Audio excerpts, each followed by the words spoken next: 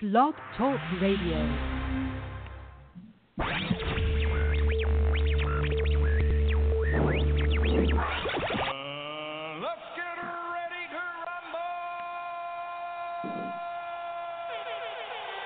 Time now for the Gridiron Stud Show. So you can be All-American. Actually, I can do it now. You can do it now? Yeah, I can do it. But I'm trying to focus on my position. With your host, Chad Wilson. They hating on me. You know, got to be something in the mix. Bringing you high school, college, and NFL talk. I don't lack a discipline. 皆さん You all need more discipline. True discipline. Come on, get a grip. Call us on the show today. Don't get out of my face with that crazy stuff. The number to call, 347-633-9365. If y'all got to take, y'all know that. Or you can reach us on Twitter at GridironStuds. Come and get some. And now, your host, Chad Wilson.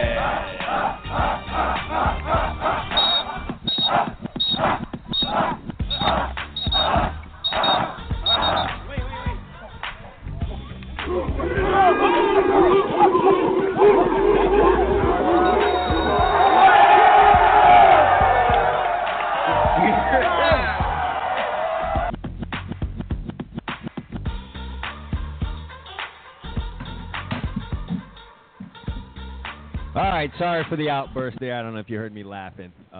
That often happens when I'm going through my Facebook timeline. Saw something pretty funny there. Would love to share it with you folks, but we don't have that kind of program. And nevertheless, it is another Football Friday edition. The Gridiron Stud Show, 10 a.m. Eastern Time. Chad Wilson, Emil Calomino. We're here to talk some college and pro football here with you for the first hour, and then I'm going to talk some high school football in the state of Florida in the second half of this show. Emil, we have a very tough high school football division down here in the county of Dade, where we have there's 5 teams in the district, 4 teams in this district are going to make it to the playoffs, and it's very serious business. And all of these schools can tout a good amount of NFL talent. Norland High School, Central High School, Northwestern High School, Carroll City High School, all currently have NFL players. Hey, even I know those names up here in the north. Even I know those high schools. Yeah, very proud traditions, very tough. And then we had an upset, if you could say that, last night. So we're going to be talking about that in the second half of this show. You know who's upset this morning? It might be Joe Flacco. He might be throwing up this morning, concussed. We all saw it last night. Everyone's dismayed. Everyone's up in arms about it. I'm going to have a quick thought about this, Emil, and I know you want to talk about it a little longer. The NFL has gone out of its way to protect the quarterbacks in this league. I get it. I understand it. The league sees them as the lifeblood. You got to have quarterbacks, I guess, make this whole thing go. That's why people watch the game, so on and so forth. So you're protecting them in the pocket. Joe Flacco last night left the pocket, went on his own mission, and tried to get a first down. And what's the defense supposed to do? It's trying to stop you from scoring, getting yardage, getting things that are important like first downs. And that's what they're trained to do. And Kiko Alonso is doing what linebackers do. They defend their territory and their turf. And here's a quarterback who's left the pocket. And I'm not here to let you get a first down and score. We're already down.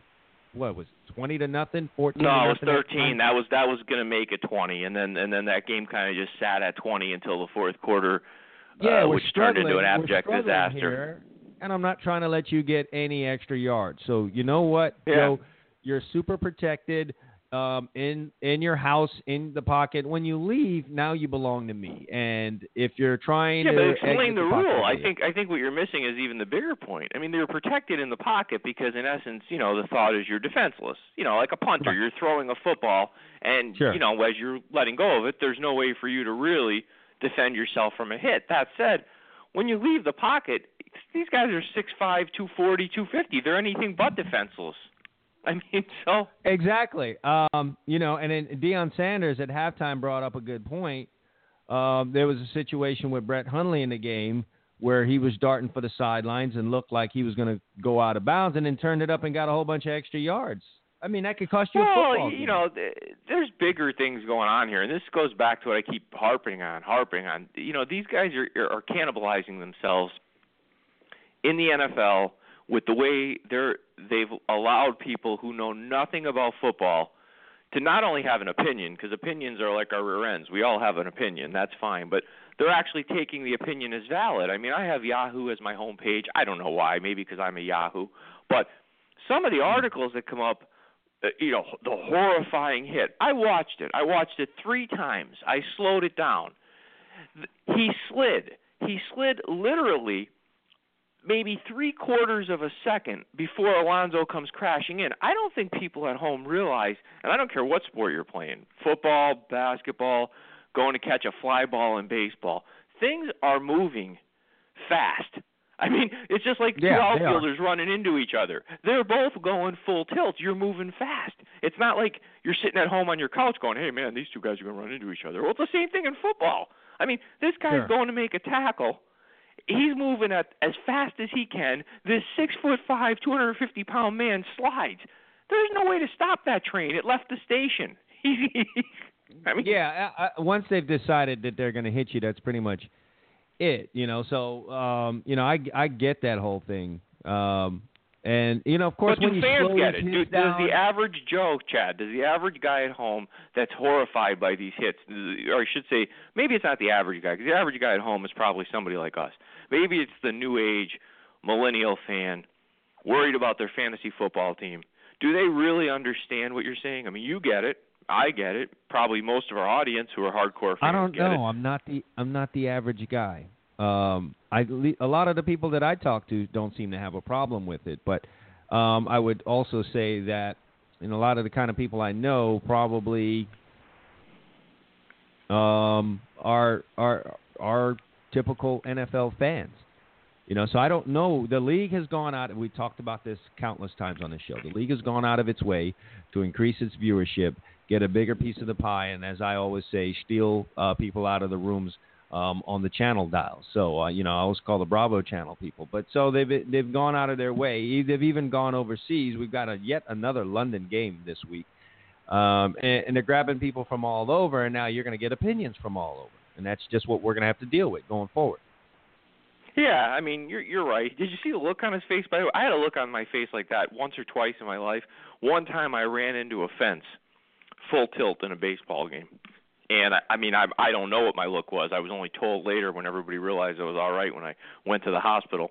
And they said, man, the look on your face. And I have to imagine that's what I looked like, because I watched Flacco, and he had this look like, where the hell am I? That's the kind of look you're going to have when you get rammed in the head by a linebacker. Yeah. That's just the typical look that you're going to have. But, I don't know what to say on that. I hope this has been, 2 weeks in a row. We had the thing last week with Aaron Rodgers getting slammed outside of the pocket on his shoulder, and then some folks suggested perhaps there should be a rule change, and now we've got this thing this week. I mean, is this what we're going to do every week? No, because I'm going to end up being right, and you're going to have to call me one of these years and say, I can't believe years ago you told me that was going to happen, and it actually happened. I'm telling you, there's going to be a point where there's Velcro on those football pants for the quarterback, and they're going to be pulling a flag when they come around the corner. Well, I hope I'm dead and buried by the time that happens, because it's going to be difficult for me to watch, any kind of. It's only a matter of time. Somebody's going to come up with a genius idea. They're going to go, yeah, we really don't want them to get tackled anyway.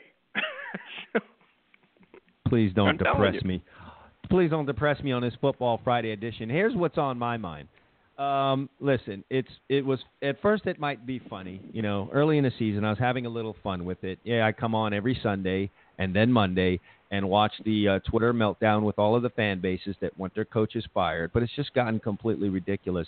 And the thing too is that it tends to boil over to a point where decision makers may actually be paying attention to the noise by the quote-unquote fan base on Twitter, and I'm really starting to wonder what percentage of the fan base are the people who are yelling and talking and shouting loud on Twitter for their coaches to be fired. It's ridiculous. And when you think about this, think about where Brian Kelly was a year ago. All right, 4-8, your team was not very good. You were at the end of the plank. You had a gun in the back of your head. They were handing you a cigarette. You were blindfolded. You were shot. You were dead. Now, you know what, Emil? I watched Notre Dame last week. They've got a damn good football team. That's a pretty good football team. Well, that's they can run the football. They've got an NFL back there, couple NFL caliber offensive linemen. Yeah. Yeah. You know, they're a team that's went out, which they most certainly can do, will be in the college football playoff. We all know Notre Dame will not, a one-loss by 1 point Notre Dame team will not be denied a trip to the 14 playoff. And you know what? Watching them, I can't sit here and say it's one of these typical years where they love Notre Dame. No, this is a good football team. And to think about where they were last year and everyone wanted this guy fired, this could probably be the case at a lot of places. You notice the noise has been turned down on Kevin Sumlin after a couple of wins. They may very well return to form and end up with 4 or 5 losses on the season. But it's just, I guess, call me old school. I did grow up in the era like you where coaches coached for 20 years, 15, 20 years at the respective schools. And you just endured a couple of back-to-back 3 or 4 loss seasons or maybe even a 5-loss season. I do remember the great Jimmy Johnson having a 5-loss season at the University of Miami before all the greatness came out. And you know what, too? Jimmy did it, and I think as fans we all have to tap the brakes and realize a couple things. You know, because we all have those emotions from time to time. But you got to realize, one, it takes a while, first of all, to put your program in place. And what I mean is the way you're going to do things, the type of guys you want to have in your program. And then another thing is depending on who your coach is. Now, in Brian Kelly's case, he's been around. But other coaches who are new to this that got promoted, like a Tom Herman, or even better yet, a Clay Helton at USC. They're figuring out what kind of coach they're going to be. I mean, it takes a while to figure that out. I mean, it's like walking into a new job. You went from being the CFO to the CEO. Well, it's a different job. I mean, sure, you had a big job. You were the CFO, the offensive coordinator or defensive coordinator. Now you're the CEO. And I think as fans, we sometimes have to say, listen, it's going to take this guy a little while to figure this out. You got to give them a little time to see if they can figure it out. Now, 5 years down the road, you're not where you want to be, and things aren't changing. Well, then maybe you make a change. But you can't do it every 2 years or 3 years. Yeah, but it's not even just that, Emil. It's even the guys that are established. You get in, you win, you do all that. You give them everything that they want. You win a national championship or you play for one. Maybe you crank out a Heisman Trophy winner, or you're putting guys in the pros, and you've had a certain amount of success. Things start to happen, okay? People come after your coaches. Your assistants become coordinators. Sure. Your coordinators become head coaches. Sometimes you don't, for whatever reason, you miss on a quarterback or a couple of quarterbacks. So you don't have Deshaun Watson anymore. You don't have Vince Young anymore. You don't have Jameis Winston. You don't have Tim Tebow. You don't have those guys in your program, and it might take you a couple of cycles to get another guy like that back into your program. And if it's not a quarterback, it might take you a while to get another Adrian Peterson or a Dalvin Cook. Well, wait, let me throw this out at you. You talked about 20, 30 years ago we grew up. I mean, I've said this for a while. It may not be quite at the NFL level, but the parity in college football is as great as I've ever seen it. And I'll give you 2 games this year that just, 30 years ago probably don't happen, okay? There's no way a team the quality of Syracuse back in the day was beating a Clemson, okay, with NFL athletes all over the place. That just happened. We saw Iowa State walk into Oklahoma as a 30-point underdog and pull their pants down. I mean, you have it's a different era in college football. You've got to get used to the fact that a lot of times you can lose to almost anybody on your schedule, especially in conference. And it's harder to be, like fans want your team to be 12-1 every year. Those days, other than Alabama, are pretty much over, I think.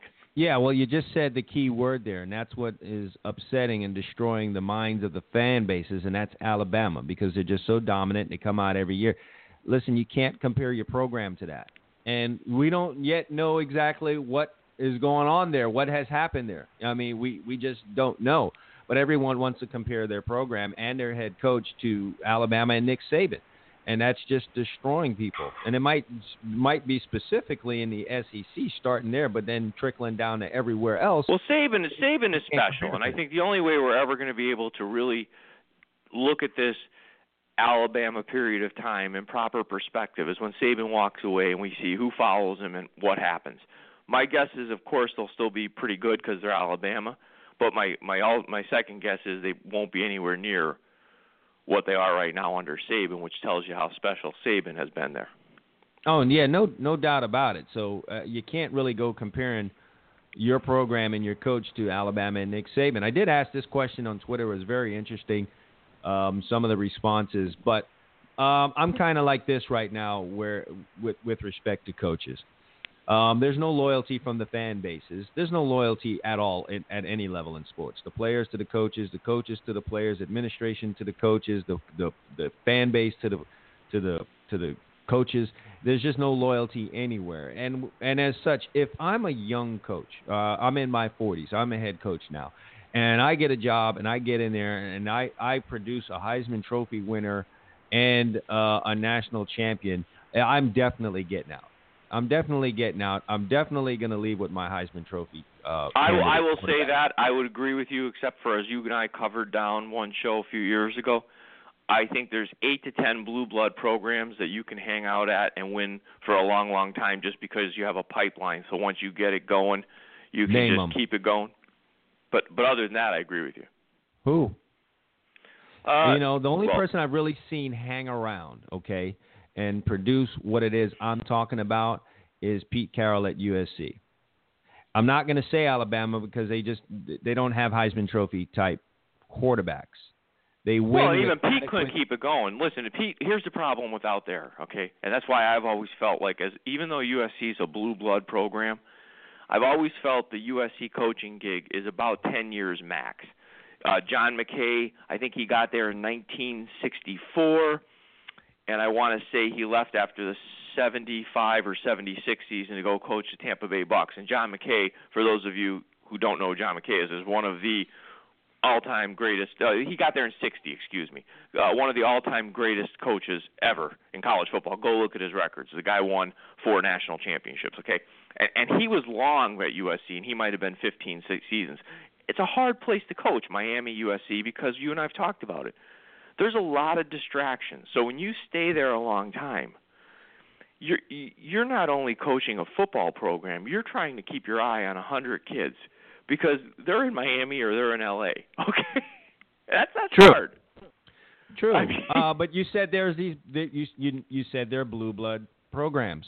What are they? Is it Georgia? I think you can hang out at Alabama and win consistently. I think you can hang out at cut that out of there.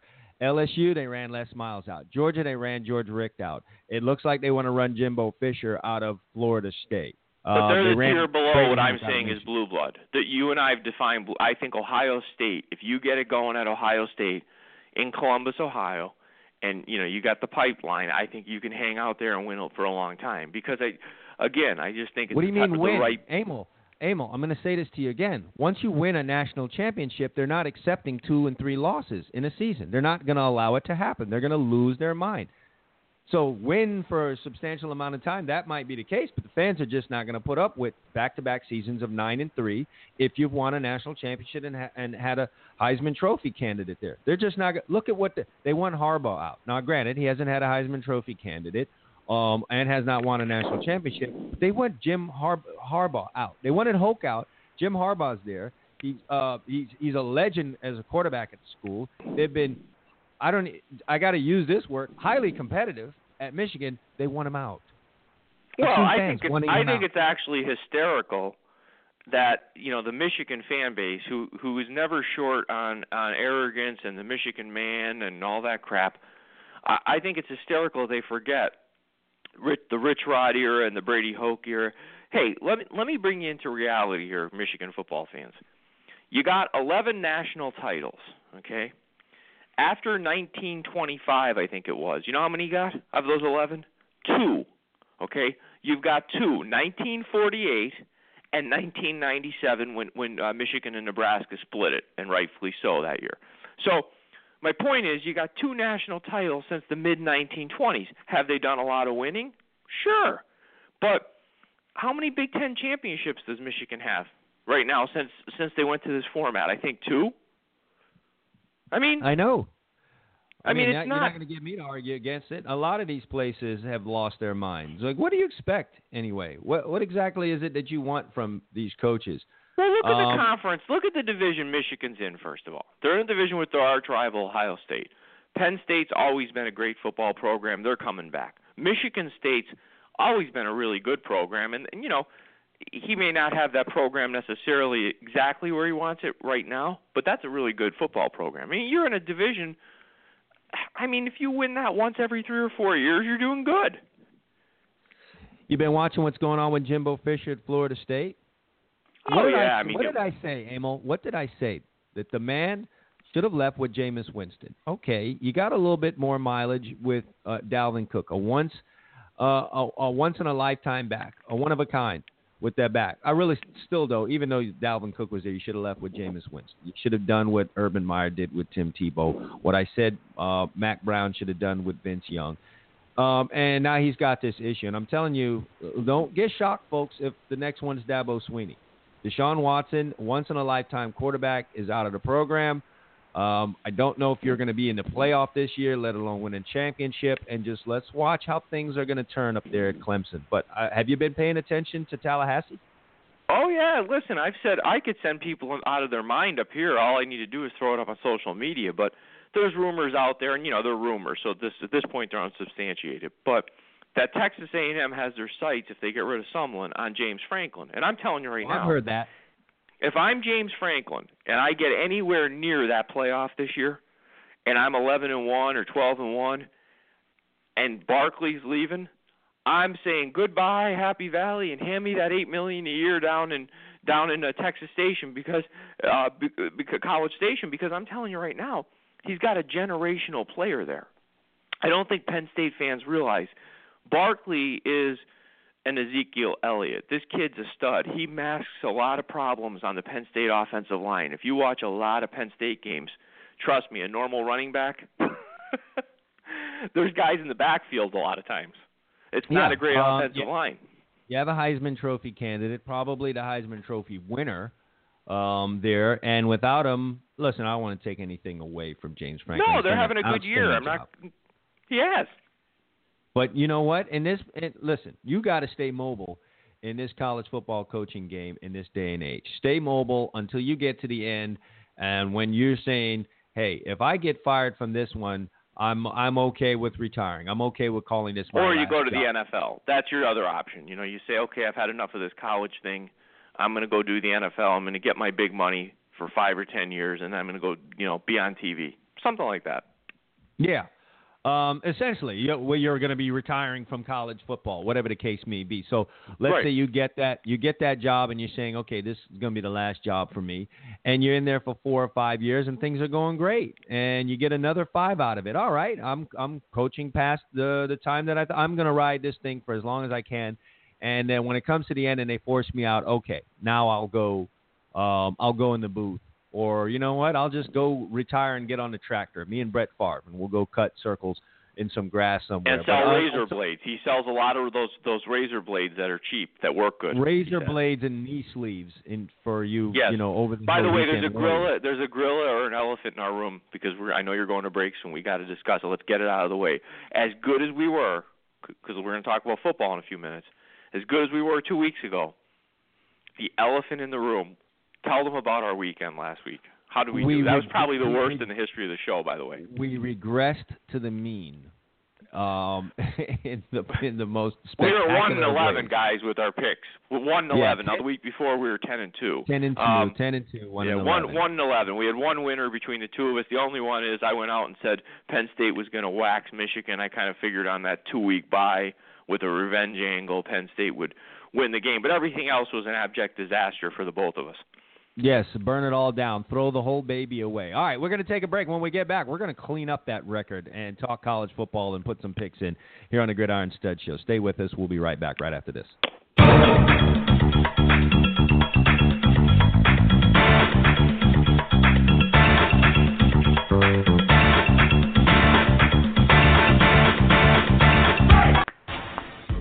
Hey, do you love fantasy sports? Do you love money? Do you love excitement? Well, get ready, because you may have found your heaven. FanDuel has combined all of these great things into one amazing website. Turn your love for sports into money and excitement with 1 week and even 1 day fantasy leagues with a chance for enormous payouts. FanDuel pays out over $10 million in winnings weekly to its members. That's right, $10 million. One member has made over $600,000 playing in their league. Another customer entered a 1 day contest for $25 and get this, cashed out $25,000 that day. FanDuel even offers a 100% money-back guarantee. Sign up now and join a league. If you don't absolutely love it, they'll give you your money back. You can enter leagues for as little as $1. For a limited time, FanDuel is offering a 100% deposit match bonus to Gridiron Stud Show listeners. That's right, they'll match your initial deposit all the way up to $200. What more can you ask for? Just head over to FanDuel.com right now and enter the promo code GridironStuds when you sign up.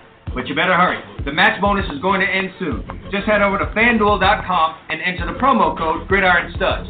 Do it now!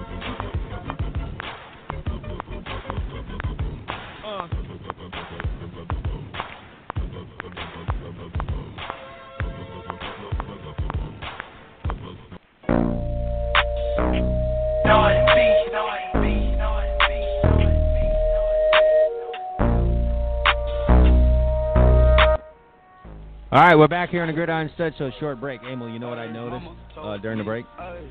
What'd you notice? We need more advertisers here on the Gridiron Stud Show. So if you're out there listening and you own a business, contact me now, cwilson@gridironstuds.com. Again, email cwilson@gridironstuds.com. Or if you're following me on Twitter and I happen to be following you can send me a message. Find out now how to get your ad heard on the Gridiron Stud Show. We got a great listener base. I've been told they got a lot of money and they're willing to spend it at businesses. So contact me now, and we can get you up and running right here, right now, as a sponsor on the Gridiron Stud Show. All right, now that we got that housekeeping out of the way, let's talk about what we got on tap this weekend. Of course, there's the big game, Ohio State and Penn State. Do you have a pick on that one? We could jump right into that and then hit all the others. Well, I do have a pick on it. I think it's going to be without giving away the side I was on, and nobody knows what side I'm on because last week I was all over Penn State. I mean, I'm not a Penn State homer. Everybody who watches the show, I'm a USC homer, but I think this is an interesting game. I mean, last year there was a lot of animosity between these two programs. With Penn State upsetting Ohio State, I think it kind of put a little bit of a cloud on the Ohio State season last year, because they ended up in the playoff, and there was the argument, should they have been there? They didn't even win their division, yada, yada, yada. So you have a pick on this game? Hey, man, I do. So I don't even know why I brought this up. Let's talk about tonight. How about that? Florida State, Boston College. Emil, I had this one circled on the calendar for a while. Don't laugh. I did. It's a Friday night game on the road. And Boston College has been a little bit in a pain in the rear end for Florida State. Even in the good years. And now this is not a good year, as evidenced by Jimbo Fisher wanting to mix it up with a fan last week. That would indicate that the season's not going all that well. And Boston College is a dangerous football team. Things are going well. It's a tough place to play, by the way. I've been there a couple of years ago. I went up when USC played there, and they got upset coming off a win against Stanford. Boston College beat them in a pretty good game, 38-31. It's a small venue. I think it fits about 45,000. The fans are right on top of the field. Yeah, I played a game there, so I know the deal. Yeah, tough. I mean, people are laughing when I say, I mean, you probably, not you, but there's probably people think I'm being sarcastic, and I'm not. You know the deal, right? It's a tough place to play. No doubt about it. And this Boston College team is good. Perfectly capable, Emil, of getting the upset tonight. I don't have a pick on this game, but I would be going with Boston College with Florida State as greater than a field goal favorite in this game. I don't know how you feel about it. I think I would agree. I would agree with you. I think they're a live dog. I don't think there'll be a ton of points in this game. I think it's going to be a defensive type game. So in that kind of a game, if you're getting 5 points, 5.5 points, whatever that number is right now, typically you like to take the underdog if you don't feel there's going to be a lot of points, and I really don't feel like there's going to be a lot of points in this game. I might have said that in the past. You never know. Look, Boston College has been all about defense in the past, and they've found points hard to come by. But, Emil, the last two games, 41-10 at Virginia, 45-42 at Louisville, they've found the offense bug the last few weeks, which also does not bode well. I think this is more a product of me feeling that Florida, believe it or not, I think the points are harder to come by for Florida State in this game, which is why I don't think you'll see footballs flying all over the place. I'm not sure they necessarily trust their quarterback right now. And I would think on the road, if you're Florida State, you're going to want to lean on your defense, which is still decent. Their defense is still pretty good, pretty solid. And so if anything, I'm thinking low scoring because I think Florida State's going to play it that way. I just don't think they trust their quarterback on the road here. All right, let's think disaster here. Emil, if Florida State ends up a 4-7 football team this year, which is not out of the question. Hell no. What happens with Jimbo Fisher? Well, I think he's in the same. I think the pot starts to boil, but I still think he ends up in the same spot as Brian Kelly last year. I mean, he comes back and gets another shot to fix it because the guy's won a national championship. Are you aware of his buyout? What are the terms of his buyout? I am not. $39 million. I'm going to say it again, $39 million. You mean if he leaves, or they can buy him out for $39 million? If he's put out of there. Oh, you mean his severance? If they fire him, they have to pay him $39 million. Yeah. Yeah, he isn't getting fired. No, they're not writing a check for $39 million after one bad year. It just isn't going to happen. The guy's won a national championship. Now, he might have to put up with a lot of crap from that fan base, but he's going to be in the same boat as a Brian Kelly. He's going to come back and he's going to get a chance to fix it. And let's face it, let's be honest. The year hasn't gone great for them in terms of luck. I mean, first of all, he's got Alabama on the schedule to open the season, fine. Then he loses his quarterback. I mean, I'm not saying that they shouldn't have won a few more ball games with just the talent they have, but my God, it's not like things are breaking perfectly for him this year. Yeah, and Emil, this goes back to what I'm saying. The fan base is on his neck. The guy delivered you a national championship, got you in another college football playoff. You beat Michigan. You had a Heisman Trophy winner. You had another Heisman Trophy candidate. Doesn't he have enough in the bank? You would hope. I mean, you could do. I think people find out in short order. You better be careful what you wish for, because when you get rid of a good football coach, you don't always end up with another good football coach. I mean, they ran Les Miles, the Mad Hatter, out of LSU, and while the jury's still out, on LSU this year, I mean, they've seemed to turn it around. I mean, I still watch the team have Troy walk into, their home field and beat them, and I'm not sure I ever remember Les Miles losing a home game to Troy. Okay, so be careful what you wish for. I wonder if Jimbo would take the LSU job if it was being offered to him at the end of this year. Well, he may, and if that's the case, that's maybe a negotiated deal where both sides are happy. Where he says I can stay here, and you're going to owe me $39 million if you ever want to get rid of me, but I want to go to LSU, and I don't want to pay my buyout, whatever that is, maybe a couple $1 million bucks. In a lot of these deals, the coach has to pay to leave, and maybe they just negotiate an amicable split. I don't know. I mean, that may happen. Yeah, something obviously everyone's going to be watching here for the remainder of this season. Let's talk about another team in the state of Florida. It's the University of Miami, undefeated. Things are going awesome. Things are going great. You just won a couple of really, tough-fought, hard-fought football games. Georgia Tech, actually 3 in a row. Florida State, tough. Won it in the final seconds. Same thing with Georgia Tech. Then you had another tough one against Syracuse where you needed some stops at the end. You have Notre Dame next week. This week you're traveling to North Carolina. You're a big 20-point favorite. Is this a scary don't they have game? Virginia Tech next week?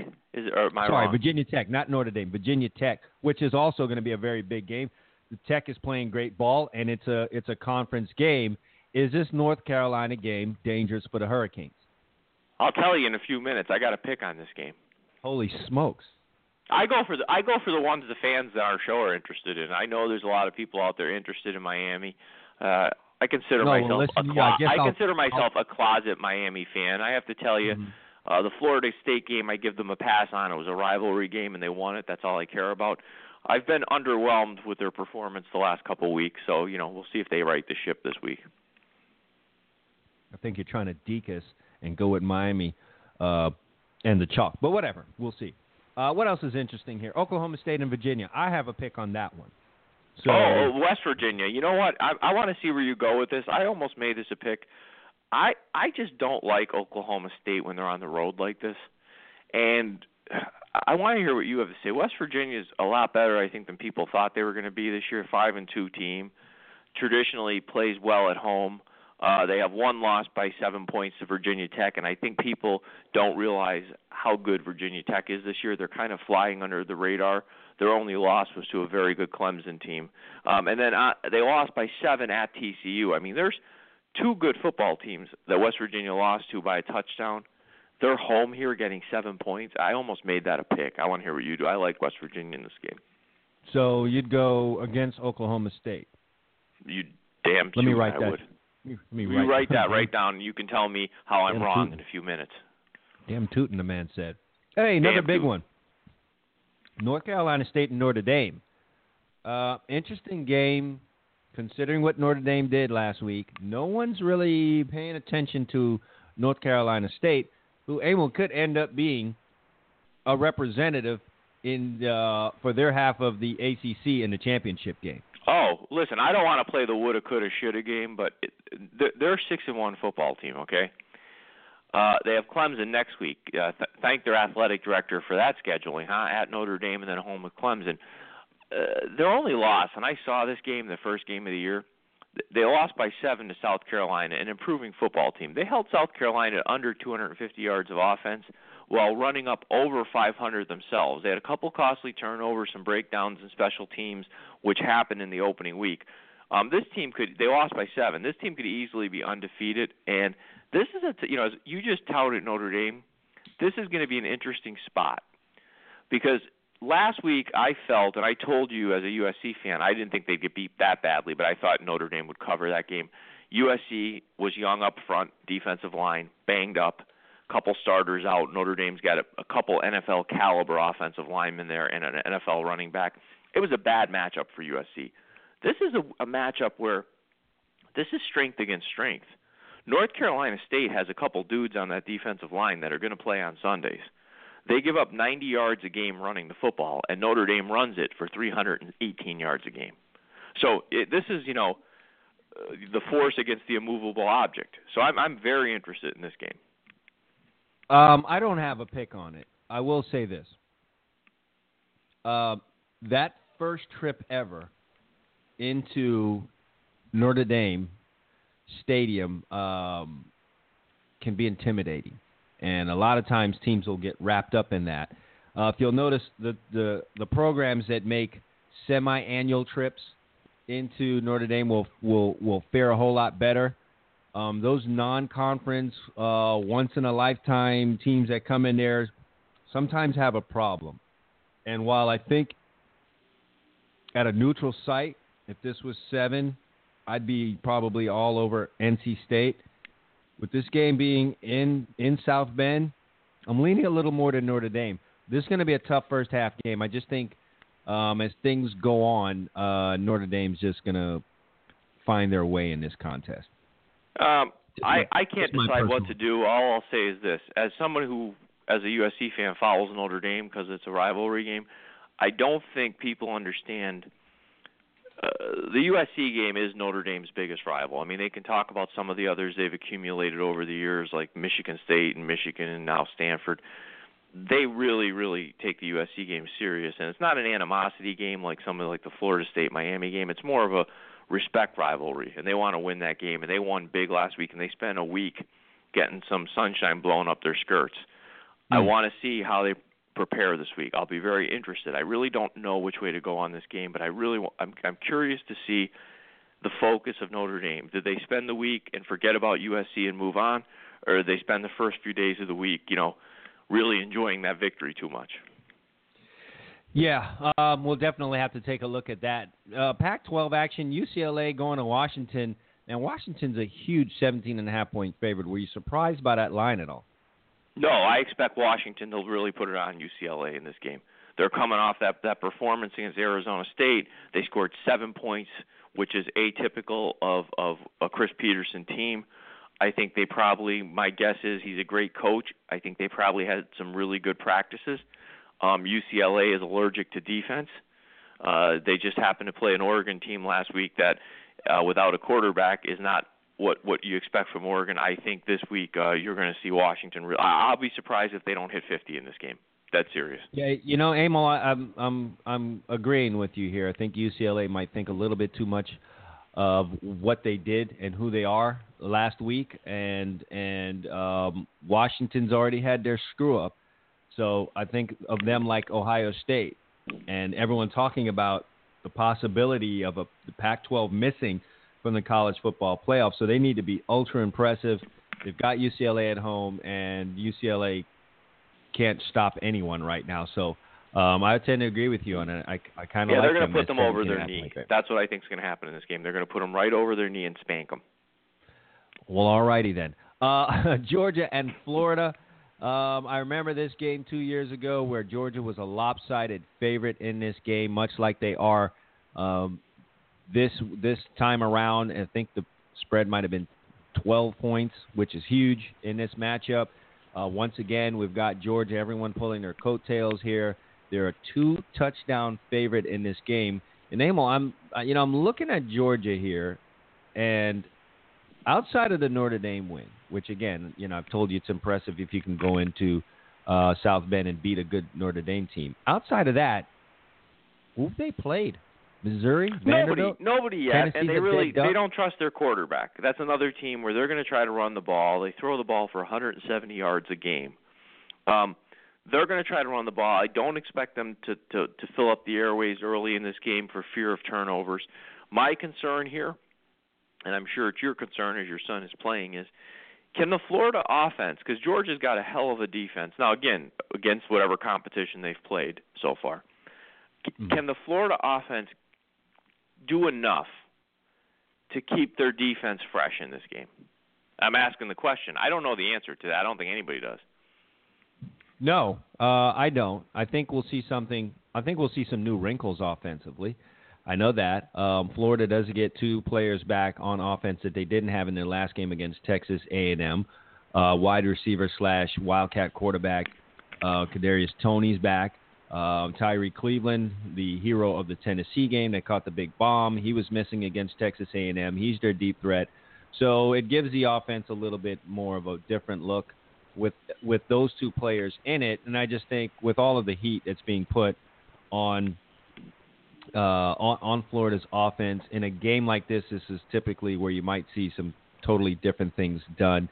That and Georgia, what they do offensively seems to be tailor-made for what it is Florida likes to do defensively, and that's just been the issue in this matchup.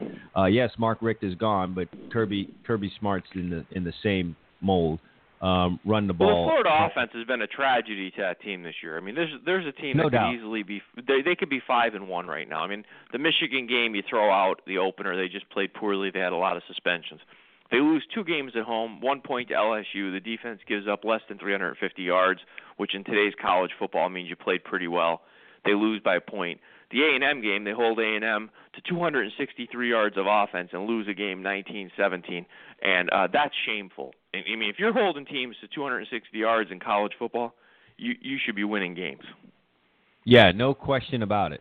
No question about it. So hopefully, if you're for Florida fans, you see something different on offense. I tend to think that might happen, and it might give an early spark, and that's all Florida really needs. Get an early spark and kind of take Georgia out of the game plan, which is pound, pound, pound, and let the running backs win it, and then you get timely passing. If you could force them into some situations where they have to throw and they have to trust the young quarterback, then I think Florida can. First down can is the key in this game for the Florida defense. If you can keep them behind schedule, 2nd and 9, 2nd and 8. Force their quarterback to beat you. Don't let them get in 2nd and 5, 3rd and 2, where they have the option. Get them in some 3rd and 5, 3rd and 6, 3rd and 10, where they have to throw the ball. I don't know if they trust this kid yet, and I don't know if you should trust him yet against a good defense. So that's where I think it's first down is going to be really big in this game for Florida.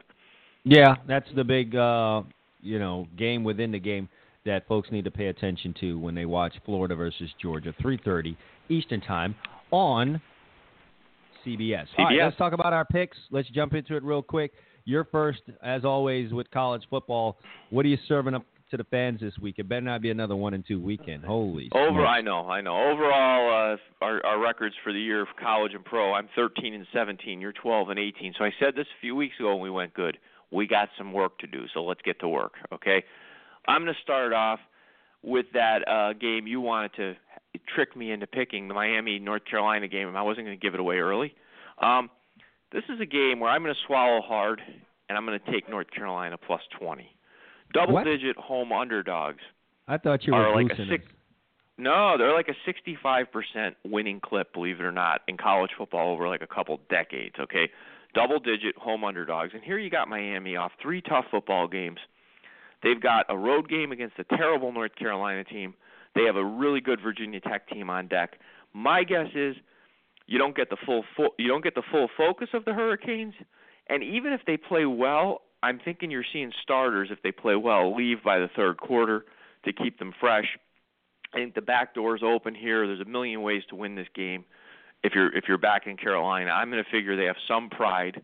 They lost 59-7 to Virginia Tech last week, and people are running away from North Carolina in this spot. I'm going to take them plus 20 points. Man, Emil, they've been so ugly of late. It's just so hard to overlook. 33-7 at Georgia Tech, 33-10 Notre Dame. You fought hard against Virginia 2014, and last week, good Lord, a complete laid-out. But I'm with you. Teams off of losses like that, everyone is, like you said, running away from it, and I think there's a bad mental spot for the Hurricanes. It is. It's just a tough spot to cover. Listen, but how I'm live, going to be though, more. Emil? How live a dog? I think they're live more by Miami's mindset. I'll be impressed. Listen, if Miami covers this point spread after the 3 football games they just played with what they have on tap next week, if they cover the spread on the road, color me really impressed, even though it's a 1-6 football team. This is a tough spot mentally, and, everybody's going to run away from the window, either not backing North Carolina or actually taking Miami. And I just have a feeling this is one of those spots that, Miami goes out workmanlike. Maybe they get a 31-17 win. I don't know, but 20 points is a lot at home. So all right, what do you got? What else you got? I'm going big game hunting next. We got Ohio State, Penn State. Something smells funny here to me. Penn State beat them last year. Penn State won the conference last year. Penn State's off a 42-13 win against Michigan. And I look at the point spread, and I see 6.5. Penn State's number 2 in the country. Ohio State's number 6. That would cause me to take – if I want to take Penn State, I'm going to count on one of the most talented teams in the country here to perhaps lose 2 games at home in the same season. Don't see it happening. The same situation that's set up for Penn State last week in a revenge angle off a bye when I took them against Michigan is the same situation setting up here for Ohio State. Urban Meyer had 2 weeks to get ready for this game, and Penn State just played an emotional game against Michigan at home. Now they go on the road. If they win this game, again, another team, you'll color me very impressed if they win outright. I don't even think it's going to be that close. I think the Ohio State defensive line will dominate the Penn State offensive line, which had trouble running the ball against Indiana and Northwestern. Check the stats. I like Ohio State minus 6.5. I see them winning this game like 37-20. All right. And what's the last one? Finally, Clemson sat around for about 10 days, and they've stewed over losing that game at home, or on the road, I should say, to Syracuse. They come home. They play a decent Georgia Tech team here. They're given 14 points. Clemson's got too many athletes on defense to play the way they played against Syracuse. I see that defensive line dominating here, forcing Georgia Tech into long yardage situations, and at the end of the day, that's not Georgia Tech's game. I think Clemson blows out Georgia Tech at home, lay the 14 points with Clemson. All right, recapping it, North Carolina plus 20, Ohio State with 6-point favorites there. Like Ohio State, 6.5, Yep. Clemson minus 14. Okay, here's what I've got. We talked about it a little bit. The Big 12 matchup between Oklahoma State and West Virginia. It's on ABC. It's that noon game that you could wake up early for and check out. I'm with you. I'm not digging Oklahoma State on the road, and I'm just wondering how much I should dig them just in general, but I don't like them in this spot against a West Virginia team who I was not all that high on, if you remember, Emil, coming into the season. I don't remember where I had them picked in the Big 12. It was certainly not to be. I think I had them middle of the pack. Was not too impressed with West Virginia coming into the season. I've since changed my mind. They're playing good ball. They're getting an Oklahoma State team. Sliding into this game, I don't know if they're going to be in the right frame of mind. You got a lot of people tugging on them, trying to tell them just how great they are. You're coming off of a win against Texas, and yeah, it's not your granddaddy's Texas, but it's still Texas. Back-to-back road games. I really like West Virginia in this one. I think things set up perfectly for them, and this is a spot where they can kind of make it be known that we're a force in this conference, and I like them getting a full touchdown in this contest. The other one is the big contest in the Big Ten that you picked, Penn State, Ohio State. I went against you last week. Not doing that here. If there's one thing I know about Urban Meyer is that very competitive guy. So we saw what happened this year when he lost the game. Everyone else on the schedule had to pay dearly. He lost to this Penn State team last year, and Urban just doesn't. He's not going to lose to you twice. And for as good as Penn State is, they've not been all that great when they've traveled to Ohio Stadium. Last time they were there, it was 38-10. Time before that, 63-14. It's just this place has been a nightmare for them. And Penn State had to use all type of energy getting up, getting ready for, and playing that game last week. I just don't know if they're going to have what's necessary in the tank to go a full 60 minutes with Ohio State. So I'm with you on that one. I'm going to take Ohio State as a 6.5-point favorite. And then again, I'm going to go to the Pac-12. I'm going to give these guys a chance again to burn me or to fix what they did last week. I took Oregon against UCLA. We all know how that turned out. Now they're back home, and they're against a Utah team, Emil, who's lost 3 straight. And I don't know how that makes you a road favorite in this conference against a decent team, but I'm not buying it, okay? Something's up with with Utah right now. Something's up with these guys.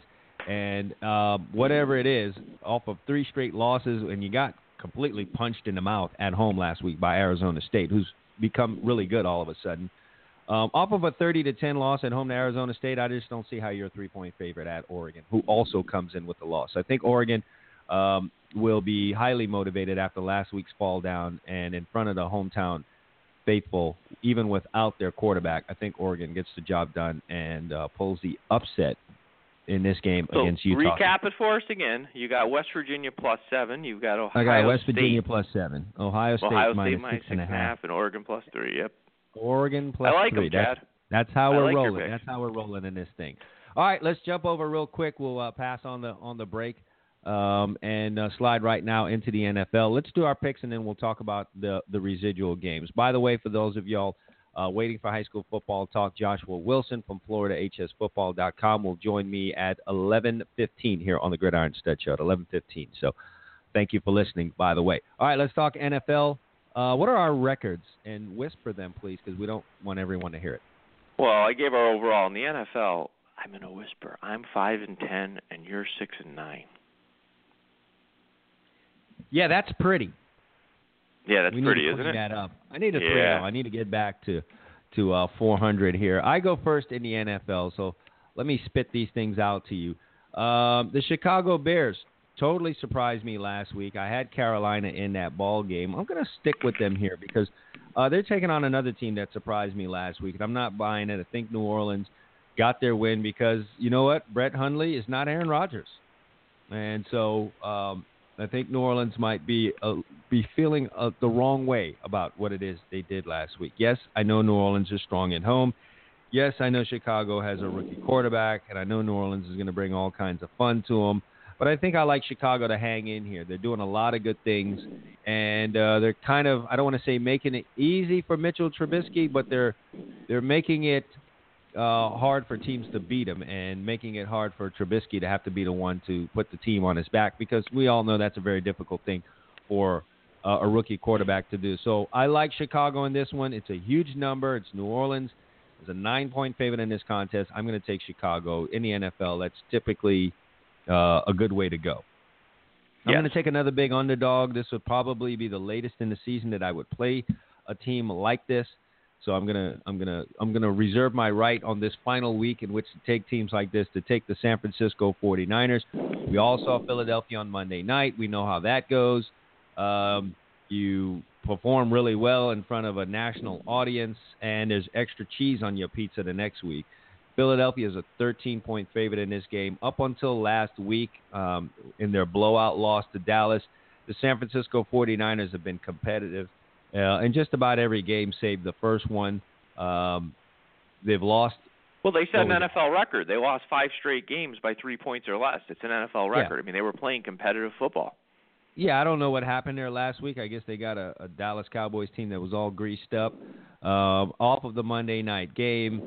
Tough to get back into practice and get yourself ready to go. It's the San Francisco 49ers. You might ho-hum your way through the 2 days of practice that you're going to have if you're the Philadelphia Eagles. You may even sneak a look ahead to the Denver Broncos, and you just all forget about the 49ers. And the 49ers are itching for a win. They want to get off the schneid. They're 0-7. They want to win. They need a win. And if they get one against the Philadelphia Eagles, which a lot of people are trying to call the best team in the NFL right now, that's as good as 2 wins for the San Francisco 49ers. So it's 13-point underdogs. I really like the 49ers here. This league's all about parity, and all the games come down to the final 4 minutes. This may be one of them. I like San Francisco here. And then the final one, I'm going to take the Buffalo Bills. They're home against the Oakland Raiders. Raiders, off of, an emotional win last week, to say the least. Last time they played was, Thursday night, 31-30 win over a divisional opponent. They must have partied really hard. Marshawn Lynch went and celebrated by putting on the pads and running over some high school kids at their practice. Yes, I know he's suspended, but a little bit of a circus atmosphere there in Oakland. I don't like them here on a road game on the East Coast at 1 o'clock against the Buffalo Bills. Just don't like it. And the Bills been playing solid football. I think they've been playing better football than any of us expected. So back-to-back road games, well-rested, well-prepared. I like Buffalo as a 2.5-point favorite is what I have them as here. So I'm going with that. Bills 2.5, 49ers plus 13, Bears plus 9. Well, let's start off for me where we agree. Again, you and I share some picks this week. I'm with you on the San Francisco pick. I certainly don't think the Eagles will lose the game outright, but I'm not so sure how motivated they're going to be. And if you're not motivated in the NFL, it's hard to cover 2 touchdowns, no matter how bad the opponent. The 49ers, what you got here is a perfect storm. You got a team that we talked about lost 5 games in a row by 3 points or less. The last time we saw them, the Dallas Cowboys were kicking their tails as I took the 49ers last week at home getting 6. The Cowboys were kicking their tails up and down the field 40-10. You have the Eagles, everybody talking about 6-1, Carson Wentz, and he was great Monday night. Now you got a 13-point spread. I think that's a lot to ask in this spot on a short week for the Eagles. I think the 49ers will have some pride here, and I'll take. They 13. better, or I'm not looking at them at all. For the rest of the year. If they don't play a competitive football game here, when the lines come out the same way I see Cleveland, and if I'm not taking the other team, I just consider Cleveland like not on the board. That's where San Francisco goes to if they don't play competitive here. I don't even consider them on the board anymore. The next game I'm looking at, and this pick might surprise some people. I like the Seattle Seahawks at home, giving 5 to the Texans. Deshaun Watson's been spectacular. As anyone who listens to the show knows, Chad and I were both big fans of his coming into the league.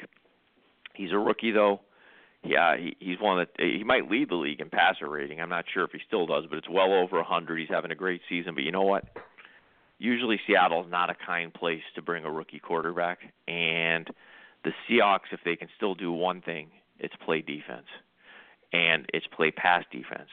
And in this spot, they may not score a ton of points offensively, but this has the feeling of one of those like 23-13 Seahawk wins to me. So I'm going to give the 5 points. I think the Seahawks get it done at home. They need to because the Rams are leading the division, so they need to keep up with the Rams. So I got the Seahawks -5. And then finally, I went against them last week. This week, I'm going with the Dallas Cowboys -2 at Washington. If the Cowboys are going to do anything this year, this is a game they have to win.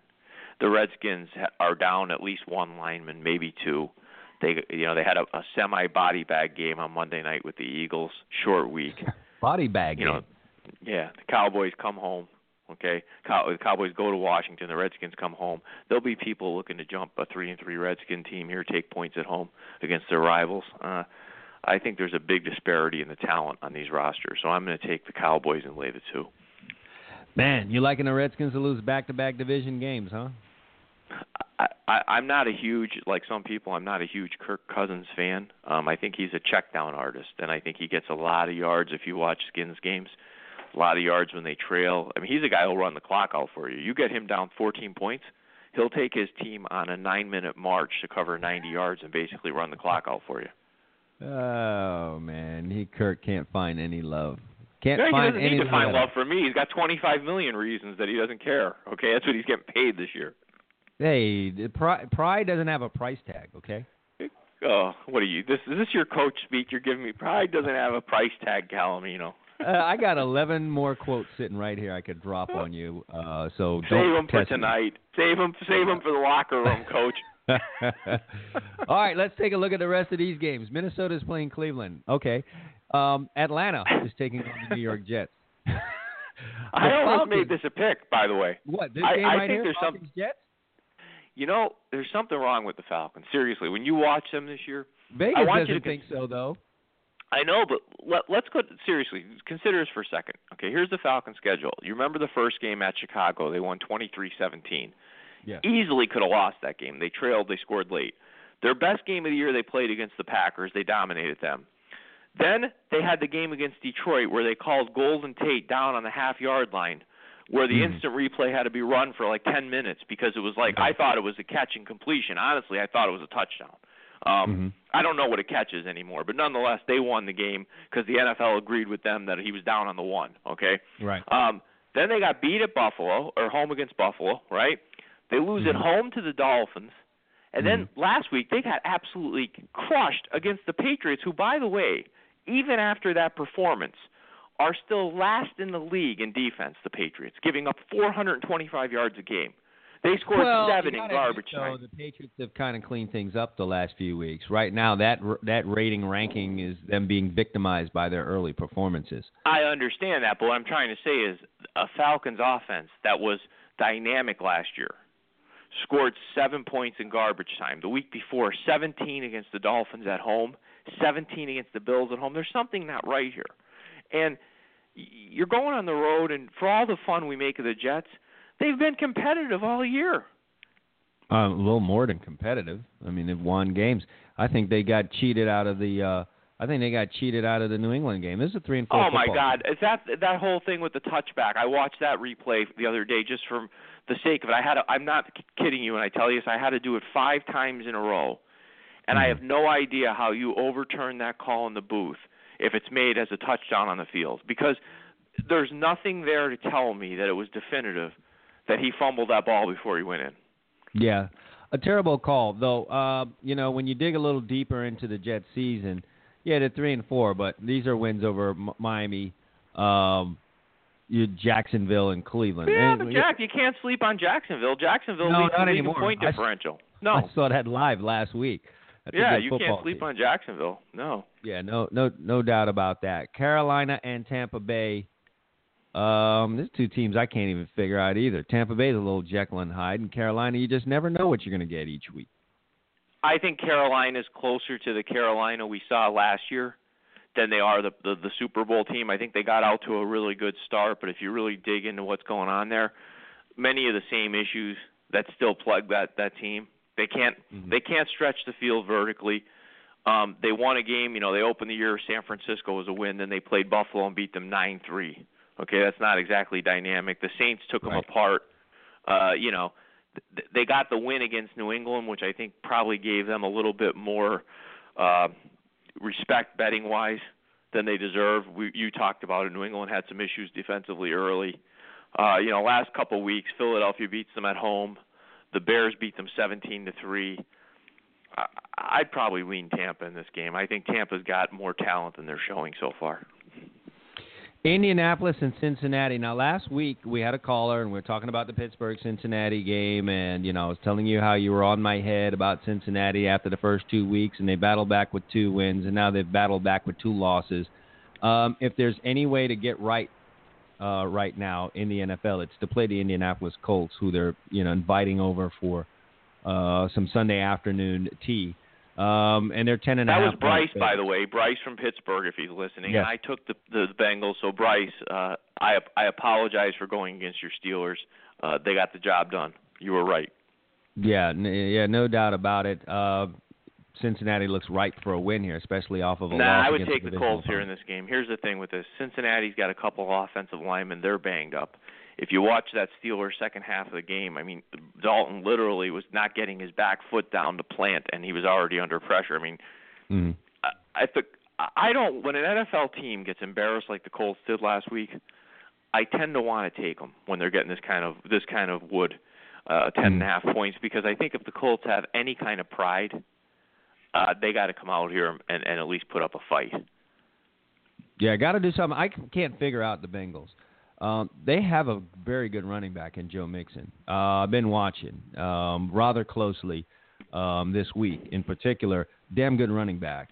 You've got one of the top receivers in the game in A.J. Green. You got a good receiving core. You've got a lot of the things that you need, and you're out here fumbling around. It's like, I bought into it, and I don't know. It's like I ordered a large T-shirt and got, small shorts in the mail. I don't mean to state the obvious though with Cincinnati, and I'm going to take a shot at the guy, but I think Dalton's one of those guys that he's competent in that if he's your quarterback, you could be an 8-win team, a 10-win team some years. I just don't think he's a guy that's ever going to take them anywhere.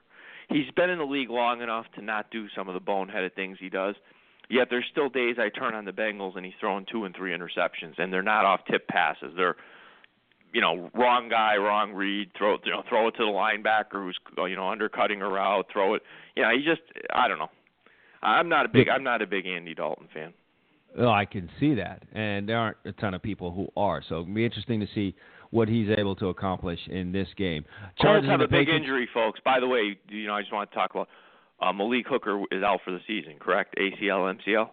Yeah, again, I was at the game live last week. Hated to see that because I know the road that this kid's got to go on to get back, and to have that happen in your first experience in the NFL in your first season just really, really sucks. But part of the game, so he's going to have to battle back. But, yeah, that is a big and a key injury for the Colts. Patriots, you buying what they've been doing lately? They got the Chargers at home, solid 7-point favorites. Well, as long as they're there, as long as the combo of Belichick and Brady are together, I'm never writing the Patriots completely off. I'm not completely buying the defensive renaissance yet. They took a big injury themselves this week. Hightower's out for the season, and that's a big injury for them. And you could say what you want. They got the turnovers in the Jets game. They won the game, but the Jets still had 400 yards of offense, which in the NFL is a lot. And the Jets are not an offensive juggernaut, and they were not garbage yards that they got in a game that was a blowout. It was a 24-17 game. So the Jets are moving the ball on the Patriots. I'm not so sure the Patriots' defense is all the way back. I think the Chargers have quietly put together a nice streak of 3 in a row. And if you pull apart their schedule, there's a team that lost the first 2 games of the year because they don't have a field goal kicker. The kid missed the kick to tie it and send it to overtime against Denver. And then he missed the one against Miami to win the game. So this is a team that could easily be 5-2. Why is there always some BS like that with the Chargers? Like there's some kind of way that you're going to lose the game at the end. Like enough is enough already. But I'm with you. I don't like the Patriots as 7-point favorites here. Nope. You got a couple of silly wins. Then your next game, albeit with some time, You're going to be playing the Denver Broncos. The Chargers play a whole lot better away from the quote-unquote home than they do at that soccer or cricket stadium that they have them playing. And I guess they just don't like being there. Their win because they hear crickets. There's nobody in the stadium. I mean, it's like well, no one that's there to cheer for them. All these rival fan bases turn it into a mini holiday and show up in droves for the team they're playing against. 2 of their 3 wins have been on the road at New York, at Oakland, and then stunning 21-0. Well, keep an eye this week. You know, a lot of fans on the East Coast don't pay attention to anything west of the Mississippi. The Chargers are one of those teams that have 2 young players that can really get after the quarterback in Ingram and Bosa. Okay, there's 2 guys here that are, 15-sack type of players. Right. So, if this is a game where if your offensive line is not having a good day or you don't have a good offensive line, your quarterback can have a really long day. So that will determine this game. If obviously, if the Patriots can't get those guys blocked, I think the Chargers have an excellent chance at an upset here. Yeah, and I like teams off of a shutout win as heavy underdogs the next week, and that's exactly what we have here. All right, and then finally on Sunday night, Pittsburgh and Detroit. I don't know how good you feel about the Cincinnati win for Pittsburgh last week, but Vegas thinks it's enough to make them a road favorite against Detroit. Well, I took Pittsburgh was my pick to win the Super Bowl, and as I watched the season unfold, you would think I'd feel great about it with the last 2 wins against Kansas City and Cincinnati, but actually they scare me, the Steelers, a little bit. I think they're heavily reliant on Bell to the point that he's on pace right now between his rushing attempts and receiving attempts to challenge the all-time NFL record for touches in a season by James Wilder. There's a name from the past, 1984, with the Tampa Bay Buccaneers, touched the ball 492 times. You and I have discussed when you go over that 400 mark, the rest of your career usually isn't too good. So they need to either slow down the amount of touches they're giving to Bell, or they're going to ride this horse into the sunset. And when a team gets that reliant on one player, it scares me, because if he gets hurt or he has a bad day, and this is a game where the Lions had a couple weeks to get ready for it. The Steelers are coming off a division win. I'm tempted to say I like the Lions +3 here. Yeah, I'm on the other side of this. Pittsburgh's doing what they need to do. They're establishing their winter identity, and that is giving the ball to Le'Veon Bell. I don't know what he'll be after this season, but in this current season, they're giving him the ball, and he's getting it done, and it's also preventing the opponent from having opportunities. Kansas City, 13 points. Cincinnati, 14 points. Both of these games are on the heels of them giving up 30 and losing to Jacksonville. So I think Pittsburgh has shifted their identity here a little bit. And you know what? If someone decides that they're going to take Bell out, it's not like you don't have Antonio Brown and Juju Smith-Schuster and all these other guys that they can go to. And there's something that's troubling me for Detroit. Detroit, in their last 4 games, has forced 9 turnovers, 6 in the last 3, and they can't find ways to win the game. When you force 3 turnovers in a game, you're supposed to win the football game. And in the NFL, if you're +3 in turnover differential, the win rate's over 90%, by the way. Yeah, and they've done that 3 times in the last 4 games. They've forced 3 turnovers, and all they have to show for it is 1 win. That's a troubling sign. I don't know that you're going to turn Pittsburgh over like that. So I like the Steelers here in this one.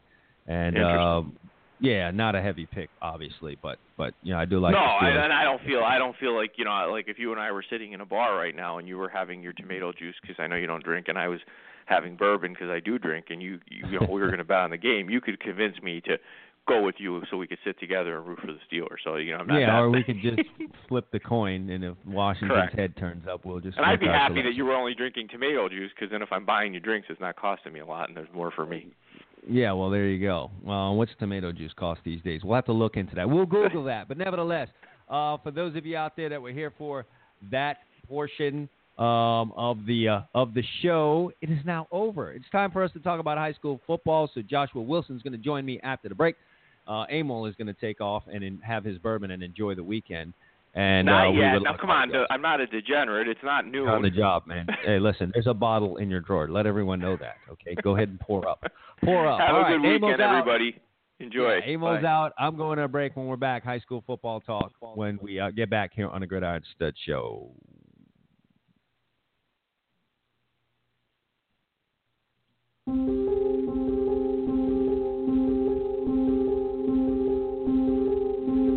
Novocaine on the beat.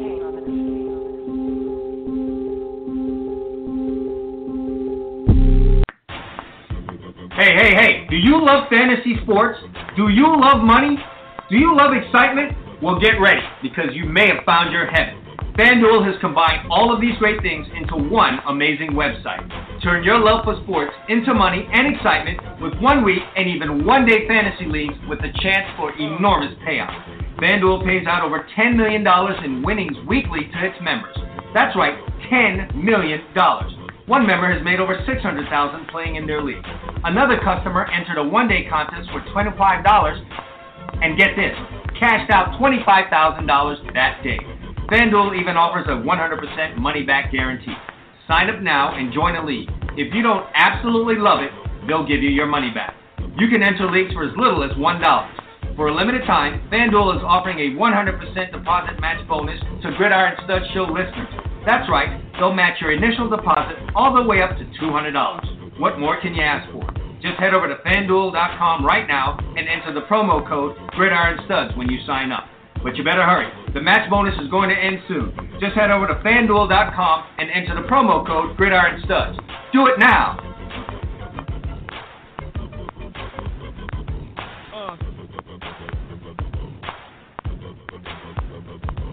The Macho Man Randy Savage is not happy. Unjustifiably in a position that I'd rather not be in. Outside interference here. I'm living in a nightmare. But the cream will rise to the top. Oh, yeah. I am the cream. Yeah, let me say it here. Let me say it out loud. The cream of the crop. I am the cream. I am the cream, yeah. The cream of the crop! I'm on my way. On balance, off balance, doesn't matter. Nobody does it better.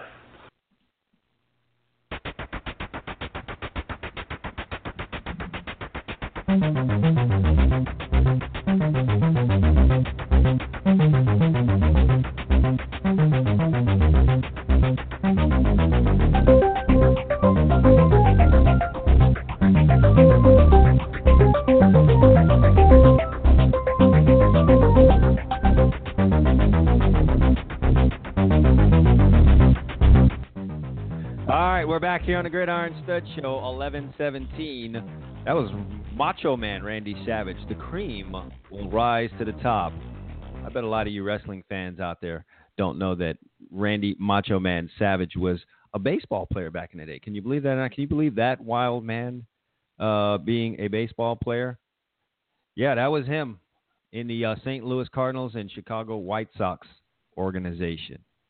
Just, a little something I'm throwing out there to you because we aim to please. We bring knowledge here to the show. All right, we're going to bring knowledge on Florida high school football right now, and as he does every week, Joshua Wilson from FloridaHSFootball.com is joining me here on the Gridiron Stud Show. 6A football in Dade County. How about that, Joshua Wilson? That was crazy last night, Chad. I looked at that score. I'm like, what in the world did Norland do? But hey, hats off to them. That hands down goes as the upset of the week. Oh, yeah, no doubt about it. At first, it seemed like the game was going the way I guess many would have expected it to go. Northwestern was your favorite, especially on the heels of the big win over Central. And then the tide turned in a very, very big way in this game. And now it's pretty much assured, is it not, Joshua, that all four of these teams are going to be in the playoffs. And I don't know how this is going to shake out, but we could have matchups between all four of these teams in the second round. Am I correct on that?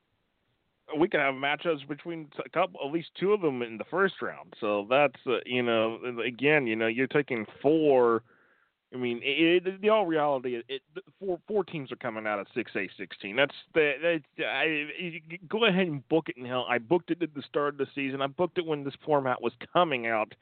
6A 16 is going to take four. Norland sealed the deal on that one right there by doing that, what they did to Northwestern. I mean, that's That's points for them, big points for them. That's gonna boost them. You know, I mean, could they jump Carroll City maybe for in the position? Maybe so. Could they? I mean, jump even like a team like Matanzas, or in this particular case, they probably could, because I mean, you're looking at it right now. 4 teams from 6A 16. 6A 13 is going to take 2. 14 and 15 are only taking their district champion at this point because of the way the numbers are looking. But it's really, in this particular case, it's just, I mean, right now the projections had it looking like it was going to be a Norland versus Northwestern rematch in round 1. Well, we'll see what happens next week when the points come out, because that's going to probably change. That could. I mean, let me pull that up here real quick, because going into last night's game, because I have it right here in front of me. Going into last night's game, these were the projected pairings if the playoffs were to start last night. Before we had what we had, we would have had Norland against Miami Northwestern as your 8 versus 1, Central versus Dillard as your 5 versus 4, Cal City versus Mainland 6 versus 3, Matanzas against Heritage. But that's going to change, I believe. Oh, that's going to change. I mean, you talk a potential chance of where a Norland could go up to Heritage, or a Norland could even go up to Mainland. I mean, the thing is that right now, looking at it, Miami Central and Dillard, I think that matchup is pretty much going to happen because of the numbers that Central's got, and that the fact that Dillard is not going to be able to catch anybody else that has already clinched their district in terms of the points, because Dillard's just sitting so low right now, and it's just, again, the schedule for Dillard, it's just not as strong as what everybody else has had in that region. And that mean, again, this is send region. This is going to send Region 4's bracket into a frenzy, and we're not going to know until Sunday 11/5 when they reveal the brackets. I mean, that's just going to be, everybody's going to be on edge. I mean, it's someone questions the thought of you think this is the upset? No, you think this is the upset on Norland doing what they did to Northwestern? Like, it's not that I think it is. I mean, you label any other upset from this season so far to the point, might as well just forget it. This is the upset. Yeah. I mean, this no doubt about it. But you know what? You say that, Joshua, but at least for folks down this way, it was not an impossible thing. Norland's a solid football team. They're all from the same area. It could happen, and it did. Oh, I mean, yeah, you're right. I mean, but the thing is that our buddy Joe Pinkos had Northwestern as a 22-point favorite. So yeah, maybe we could blame it on Pinkos. He got Norland all riled up. Hey, probably so. I mean, I think it's just you look at it, it's like, oh, Norland 1 and 2 in district, and all of a sudden now they're 2 and 2 in district. It's like you look at it, and it's like, oh, we lost to Central and Carroll City, but those were tight games anyways. So I mean, I guess it's safe to say the storm was brewing, and it's just the storm just unleashed itself last night. Yeah, well, when you look at 6A, you have to be 6A 16. Just the 6A whole classification, you have to now become a fan of the new playoff system that we have, that allowing those 4 great teams to get in there. No, yeah, that's 6A. If they ever want to point as this thing working, whoever invented it, whoever pushed for it, you just point to 6A. I'm pointing to 6A, and you look at it, and you look at the state championship schedule since they finally set the times for all the games, and Class 6A took the night game away from 7A because I hate to sorry people, but everybody's tired of seeing St. Thomas Aquinas blow teams out on the nightcap. It's a bore. It's a bore.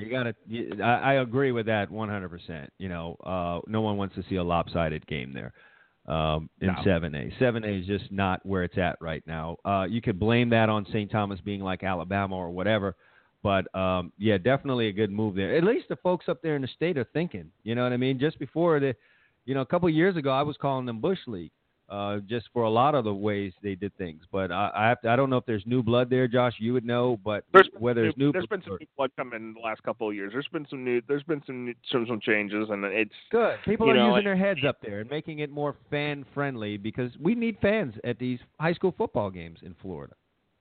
Oh, for sure. I mean, I tell you what, that's it right there. It's one thing, but I mean, I'm looking at the whole entire picture of what this week was the thing, because there's a lot of just in the state with 5A through 8A. I mean, not to discount 1A through 4A with no districts, but in the 5A through 8A this week, just the district games, a lot of them that are district titles on that are basically on edge. I mean, let me delay us getting into that talk, because prior to what happened last night, the big talk down here in South Florida, especially Dade County, was what's going on with Booker T. Washington and how they're going to apparently find themselves on the outside looking in of this playoff race and not make it.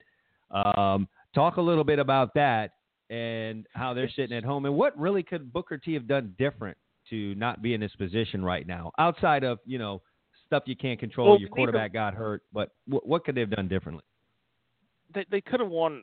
They needed to win at least a couple of those games that they, if everybody says schedule tough. But then, when was it that Booker T didn't schedule tough in other years? I mean, did they schedule too tough though, given this new playoff system? I mean, just thinking about it, I mean, pull up the schedule here. I mean, it's just, I think one of the other things that's just really hurting them here is the fact they didn't reschedule that game against Southridge. Now they're in a position where, okay, you might beat Evans, here in this situation. Let me, because, I mean, right now, I mean, you look at it, Booker T, a 35-point favorite over Evans, that should be a gimme right there for them. But that game against Southridge, Booker T knows that Southridge can be beat. Carroll City did it. Well, can they do it? The question is, they didn't reschedule it. Now the question is, should they find a way to squeeze and reschedule that game in sometime next week? Is it too late to do that? It's not. Actually, no, it's not too late, because we're going to have games being made up all the way through next Saturday. Mm-hmm. Okay. So this is. It's not too late, but in Booker T's mind, they would probably want to reschedule that game. Southridge. Not so much, because you look at certain things, because here's Southridge in a position, tonight, you got South Dade, you beat South Dade, you're in the playoffs. So in Southridge's mind, are they going to want to take that game? I mean, could it hurt their point average? Could it help their point average? I mean, that's the thing, do they want to find a way to reschedule it? And that's a big tough question. And I think, in Booker T, they should have found a way to reschedule. They should have found and I think we may hear rumblings depending on what happens. Here's the rub for Booker T, though. Here's the part we're really not talking about. You lost your quarterback, so I know you got a lot of school pride. Truth of the matter is, you're probably not going to go as far as you want to go if you make it into the playoffs without Daniel Richardson. So it's just kind of one of these seasons for Booker T, but also a lesson to everyone else with scheduling. I mean, scheduling just becomes so super important in 1A through 4A. You want it tough, but not, you got to be careful also, because a lot of these schools don't have a ton of depth. So while you're out here trying to grab these 5A through 8A opponents to boost your point totals, you can get beat up in these games and start yourself a nice little losing streak. Yeah, and that's the thing, and that's what's kind of hurt them right there, is that the fact that they gone through that, with this thing, the scheduling. But I mean, I have to say, you still, even scheduling, you still need to win a couple of those. I'm not saying you have to win every single one of those tough games. You need to win a couple of them. And the case is that they did not do that. I mean, they come up a couple short against Columbus. That was probably the one that hurt the most. That probably that one's hurts the most. Yeah, that's probably the one that hurt that hurt the most. They needed to get that. Because in that case, Chad, that could have been a 50-point game for him, and that could have been, and that's right there. That particular game, that's the difference between being on the outside looking in at 6 in your region, and being somewhere between 3 and 4. I mean, you talk about the best team having the chance to slip past like the Gulliver Prep right there on the edge. That's Glade Central. It's not Booker T. Washington. I mean, yeah. So it's funny, if you want to say, if you're a big proponent of the new playoff system and you want to point to it working, you point to 6A. If you're a detractor of this new system, you go to 4A and say, hey, look at this here. We need to do some tweaking here. How are we in a situation where Pace and Gulliver Prep are in, Key West is in, although they're having a great year, and Booker T's on the outside looking in. Glade Central is on the outside looking in. I think that's where you'd probably have the most ruckus being made in 4A. Yeah, I mean that's the thing right there. That's exactly the situation. But again, I go back to Booker T when when Richardson was healthy, not going down going down during the Chaminade-Madonna game. Mm-hmm. Like Richardson still, those games, right there that they played, those couple of games, they could have figured out, okay, Columbus, they came up short by a couple points. That one really hurts. You could have figured out, okay, well, you can beat Miami Central in most years, so why didn't you? What happened? It's again, right. And then Carroll City, they just kind of fell flat against. It's really again, Mm-hmm. it's just it's you've got to win some of those games, but even the question of that is there been a talent drop off at Booker T besides in the case that's a good question because I mean you can only split so much of the pie between Booker T, Central, Northwestern, Norland, I mean, across those schools right in that particular area. Yeah, is there a talent drop-off? There'll be a number of questions. It's kind of like, we're older guys here. I just remember at the end of soap operas back in the day where they would start asking all these questions and tell you to tune in next week. Well, I think Booker T is going to be doing that at the end of the season, asking all those tough questions and trying to find answers. Yeah, right. And I got to throw this out, because, I mean, a lot of people, especially people, that don't remember that, hey, when it was dealing with playoffs before 1993, only the district champ went. Right. There was none of this wild card stuff. There was no runner-up going. If you could be 9-1 and be runner-up and not go to the playoffs, and there was many instances of that. Oh yeah, and folks down here in Dade County would be up in arms about it because Dade County was kind of the big deal back in the day, and the biggest argument was, well, we beat each other up down here, and then what do we have left when we get up the road, and then some of our best teams aren't able to make it there, and so yeah, I definitely remember that being an issue. Here's something about the playoff system. As I said. A lot of times it's just the head coach that knows what's going on, or the athletic director sometimes is the one that knows, and the head coaches are just like, whatever, we win games, we get in, and they don't get too much into the ins and outs of the playoff system. So now, is it my understanding, and correct me if I'm wrong here, that as you go through the tournaments in the playoff system, how do they do the home and away? Is it the higher point total is the home team all the way through? Could we have a team play all home games all the way to the championship? Okay, higher seed hosts in the regional bracket. So first 3 rounds for 5A through 8A, first 2 rounds through 1A through 4A. So the higher seed host, when it comes to the state semifinal, the team between the two teams. So if you could have 2 number 1 seeds meet up in the state semifinal, okay, the number 1 seed coming out of their region, that particular point becomes whoever had the highest point average at the end of the regular season. So Gotcha. They'll look at the point totals there. So yes, there is a very, very, very good chance that we're going to see a lot of teams, especially your 1s and your potentially 2s, that could be home through the entire stretch of the playoffs until they go to Orlando. So that means they're not having to book a bus until they have to go to Orlando.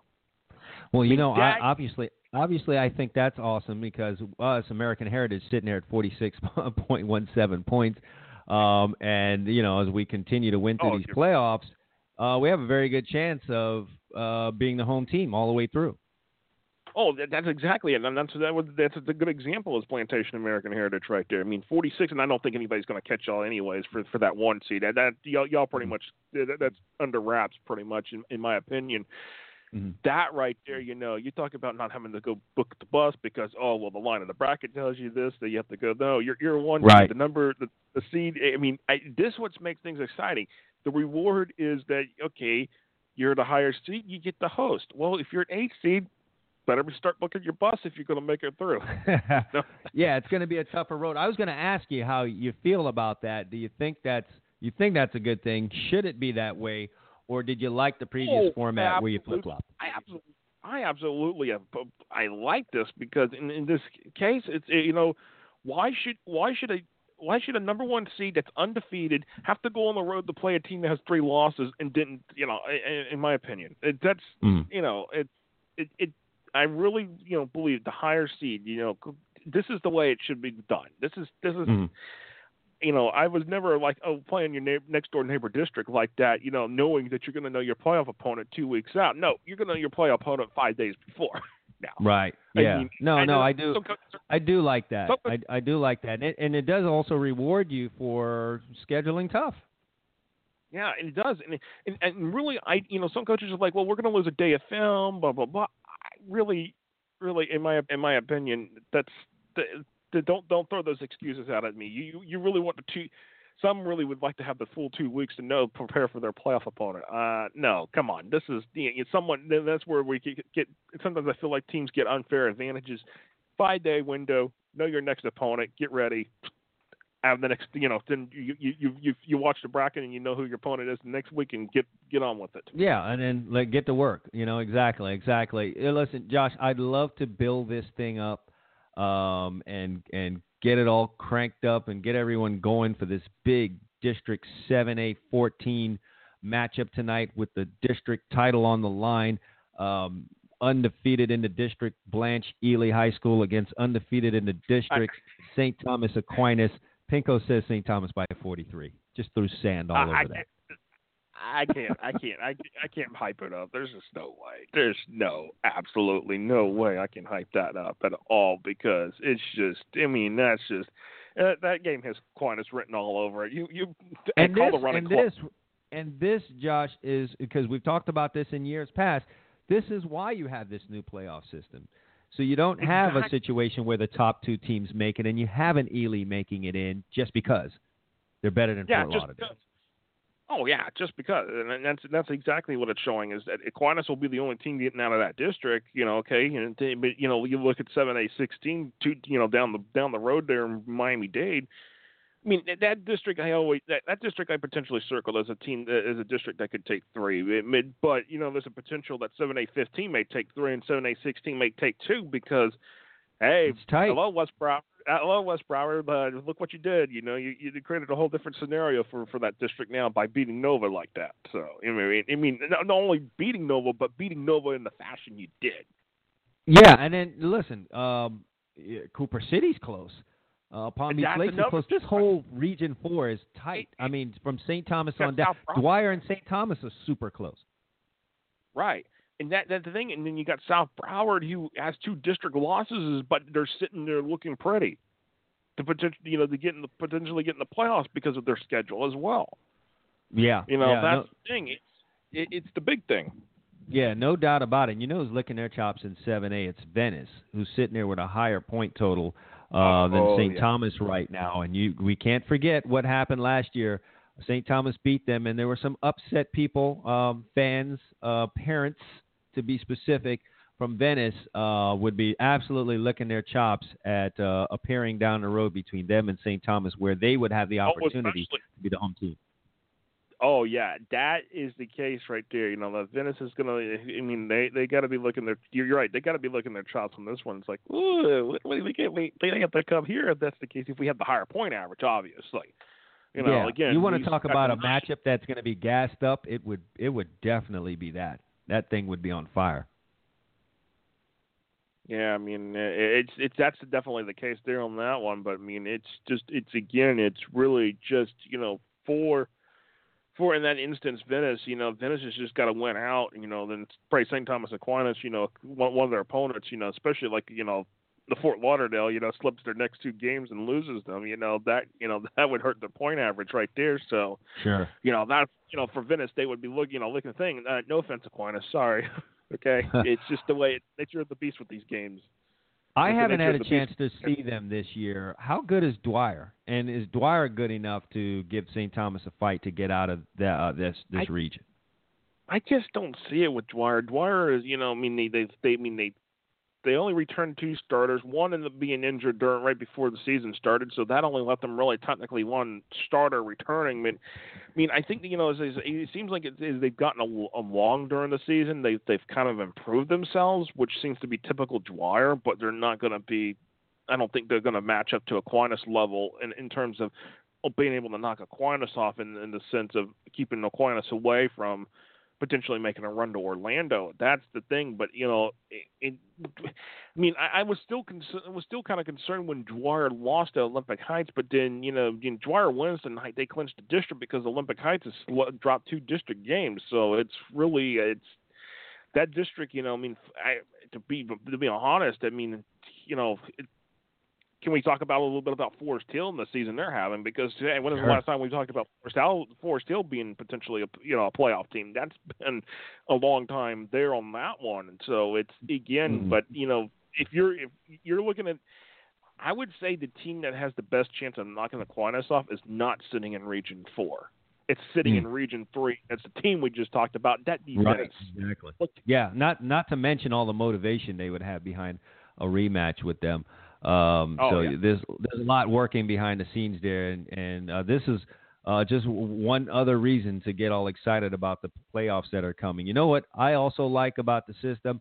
When I look at 8-8-12, in any other season, a team like Western, they're not a perennial winner, is having a great season and would have still found themselves on the outside looking in at the playoffs, has a chance to get in here by virtue of this point system and the way they've beaten teams and the kind of schedule they've played. We might get 3 out of 8-8-12 with Miramar, Plantation, and Western. Oh yeah, and that's the thing. But if Western pulls the upset on Miramar tonight, that sets up a situation of a 3-way tie, and who's looking? That's going to be a right really good game. That's a big time game. I don't know if people realize that. That's a big time game. Oh yeah, if Western does pull it off on Miramar, that would actually set up for Plantation to take the district, not Miramar, not Western. Because look at Plantation's point average. I mean, it's higher than Miramar's right this second. And if that's the case, exactly. But it's still that district. Them to take 3. That's pretty good. I mean, 8-8-11, Deerfield Beach being the only team potentially going. That's there's no questions about that. You look at You look at Monarch, and Monarch was basically being overhyped. When Deerfield blew them out, we knew that was the case. It was just that their point average was favoring them to start with, and then of course played Deerfield, and that changed everything. Yeah, the 3 versus 6 matchup in this region is going to be a pretty good one. 4 and 5 and 3 and 6 in this region is going to be a very nice matchup. Good football there to see, no doubt about it. All right, like we do every week, tell us 3 games tonight we really need to pay attention to as we're out and about. Well, you gotta keep an eye on that Central Carroll City game. Even though it's not for a district championship or anything, it's still huge in determining basically for wild card seeding and stuff in that region, in Region 4. So that is definitely. Josh, is there any situation where one of those 4 teams now could not make it in? Is there any scenario where that could possibly happen? They would basically just have the rest of this. They would have to drop the game tonight's game and the next week if they've got anything left on the schedule, or somebody else outside, in the other districts all of a sudden just turns on the Jets and wins their next 2 games in that sense. But I still think there's 4 coming out of that district. I'm not questioning myself on that. It's just I did say I was eating crow last night for the game last night, but okay, that's besides the point. I'm saying that at this point a lot of people were. You weren't by yourself on that, no doubt about it. No. Well, Pinko says Carroll City by 1, so that just lends itself to this being a big time game tonight. Oh yeah, for sure on that one. But that's a big time right there. This next one I'm going to point out. This one really people should really keep an eye on because, West Orange got a Apopka 2 weeks ago. Now it kind of comes to crosstown rival showdown between Wekiva and Apopka. Wekiva's never beaten Apopka. This is Wekiva's best chance to knock off Apopka. Wekiva almost pulled it off last year, but here is your best chance to pull the upset on Apopka, take the district away from them, send Apopka to the wild card ranks. Wekiva takes that game is going to be huge, setting up there in 8A Region 1. It's just a huge game. It's really hands down. Is Apopka letting their guard down? They should not let their guard down against Wekiva because Wekiva is not an easy team now. It might have been your homecoming 10 years ago, not anymore. Yeah, things have definitely changed for them there, and this sounds like that's going to be a war there in Central Florida. For sure, that it will definitely be one of those war games there in that case. But taking a little trip down I-4 over to Lakeland, there's that Sebring versus Lake Gibson game, a 6A runner-up Lake Gibson from last year. Man, this is not a good position for Lake Gibson to be in, because if Lake Gibson loses this game, you can basically say, here you go. Here's the first team out that made a state championship game last year that is not making the playoffs. That's a tough position to be in. Talk about your back against the wall. Yeah, and Sebring's pretty good this year, and that's the thing. And like what people like Gibson they're just like, no, we're gonna make the play. I'm like, you don't understand that you lose one more game, you're done. This is not how the point. You got to understand. That's why critical it's win the district here. But I mean, Bingo, our buddy Bingo's got Sebring favored by 10 in this game, so that's a huge one right there for Lake Gibson to win. But Sebring is going to bring it on because they're undefeated. Yeah, Lake Gibson, man, that's they better get it together somehow. Maybe they do pull the upset. Maybe Sebring might be a little bit not prepared for this game. Who knows? And hey, the game is at Lake Gibson, so that's going to be the Lake Gibson's got the home field advantage, but can they win the game? We'll find out tonight. And again, when you find yourself in this position, you've lost some games, you know what's at stake. You know the point totals. You know what losing this game would do. That nothing will get you up to date on and reading the rules and all the ins and outs of this new playoff system than losing a couple of games the way Lake Gibson has. Oh yeah, I mean, you and that's the thing. And again, you apply it to any team. Not just Lake Gibson, Booker T, and a couple of the other teams. It's just you lose that one game or that other game. It's like. I'll throw another team out here in this particular case that has lost a couple that, it's really concerning. And, it's a team that was a state semifinalist last year that played Carroll City, and that's Charlotte. Charlotte might not make the playoffs this year. I mean, it tells you, that it's a brand new ball game out there. It's a brand new ball game. You have to win these games, and that's the big thing. You've got to win them. You can't just sit there and think, I can drop this game and you can't treat your non-district games like a non-district game anymore. You have to treat it like it's a district game. You have to treat it like it is. Which, again, is another good thing. You can't go and stink it up and then, we'll just win our district. Every game counts. Next week matters. Week 11 matters. And everything you're not going to see teams rest their starters now.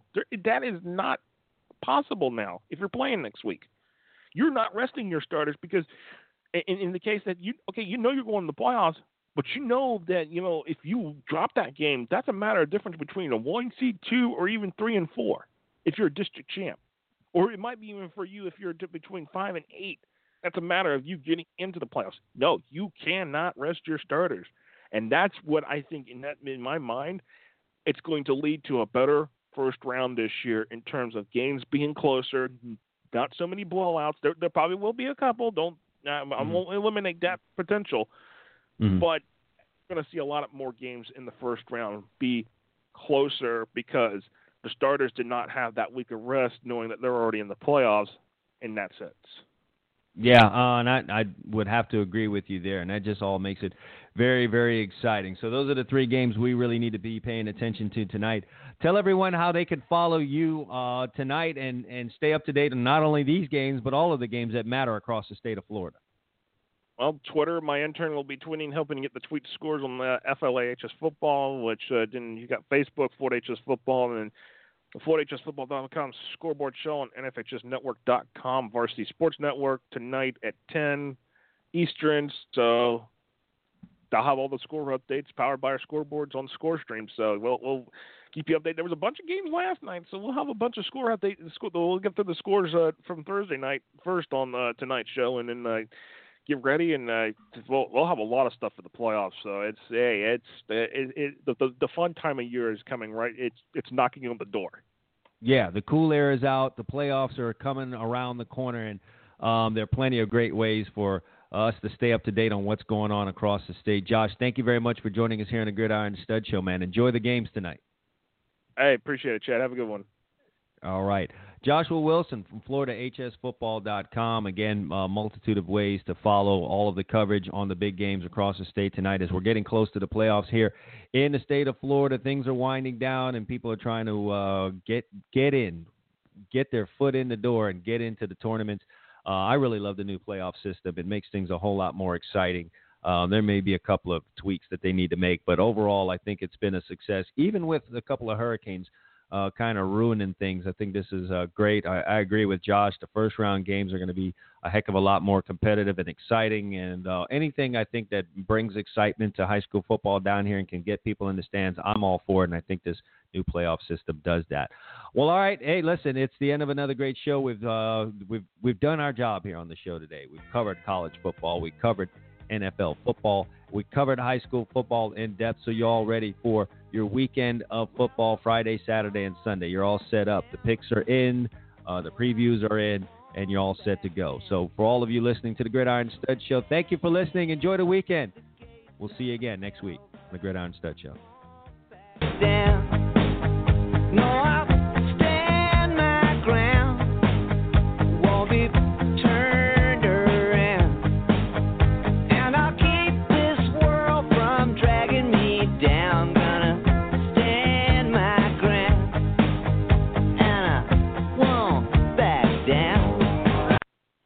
Hey, man, how many offers do you have?